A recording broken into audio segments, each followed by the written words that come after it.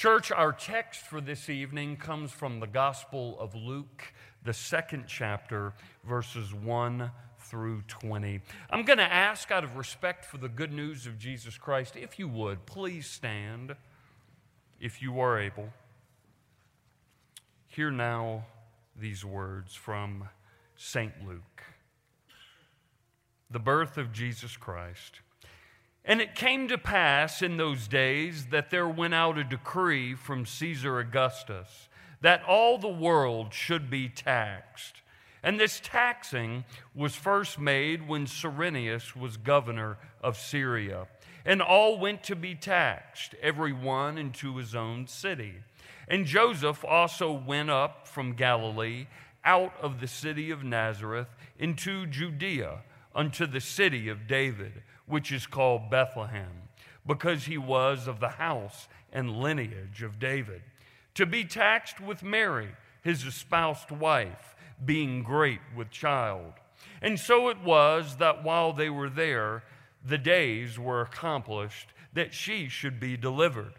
And she brought forth her firstborn son, and wrapped him in swaddling clothes, and laid him in a manger, because there was no room for them in the inn.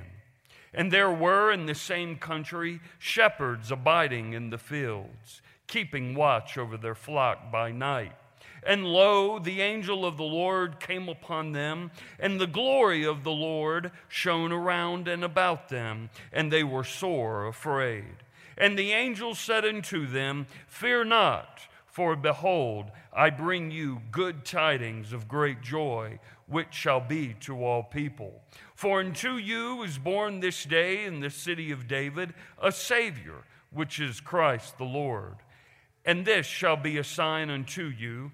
Ye shall find the babe wrapped in swaddling clothes, lying in a manger. And suddenly there was with the angel a multitude of the heavenly host, praising God and saying, Glory to God in the highest, on earth peace, goodwill toward men.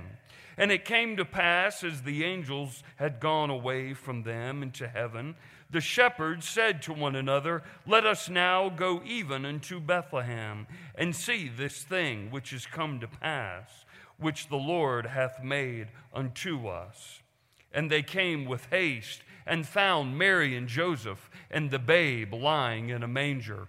And when they had seen it, they made known abroad the saying which was told them concerning this child. And all that they had heard it wondered at those things which were told them by the shepherds. But Mary kept all of these things and pondered them in her heart. And the shepherds returned, glorifying and praising God for all of the things that they had heard and seen as it was told unto them. Church, this is the gospel of our Lord and Savior, Jesus Christ. Thanks be to God. You may be seated, church.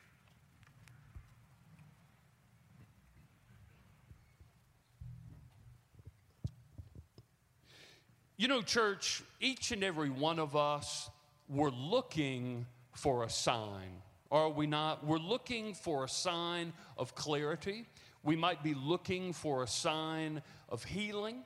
We might be looking for a sign of relief. For instance, in this year that we've been in with COVID, that sign of relief, of course, is the vaccine, and it is here and being distributed. Thanks be to God.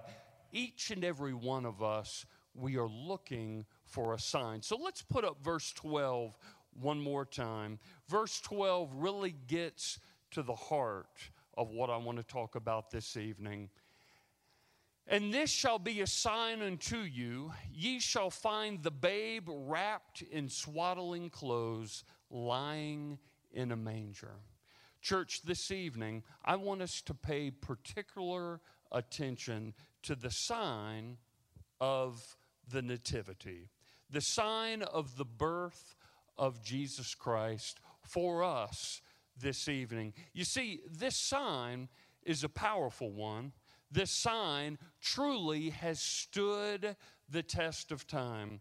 For it's the birth of Jesus Christ, you see, that gave good news to all of mankind in the Christ child, in his birth, in his life, in his ministry, in his death, and in his resurrection.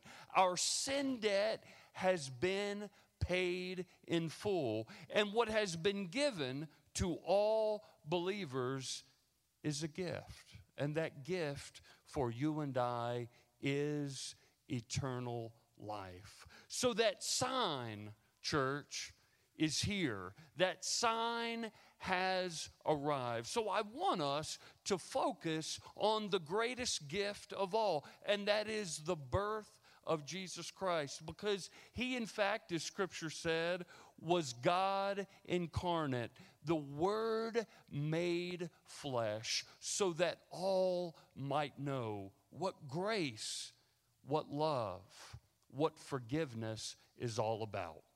Now, church, let me end with this. The best way that you and I can respond to this sign of the birth of Jesus Christ is in the way that you and I can be a living witness to one another and ultimately to the world. And what I mean by that is how, for instance, we care for those who are in need.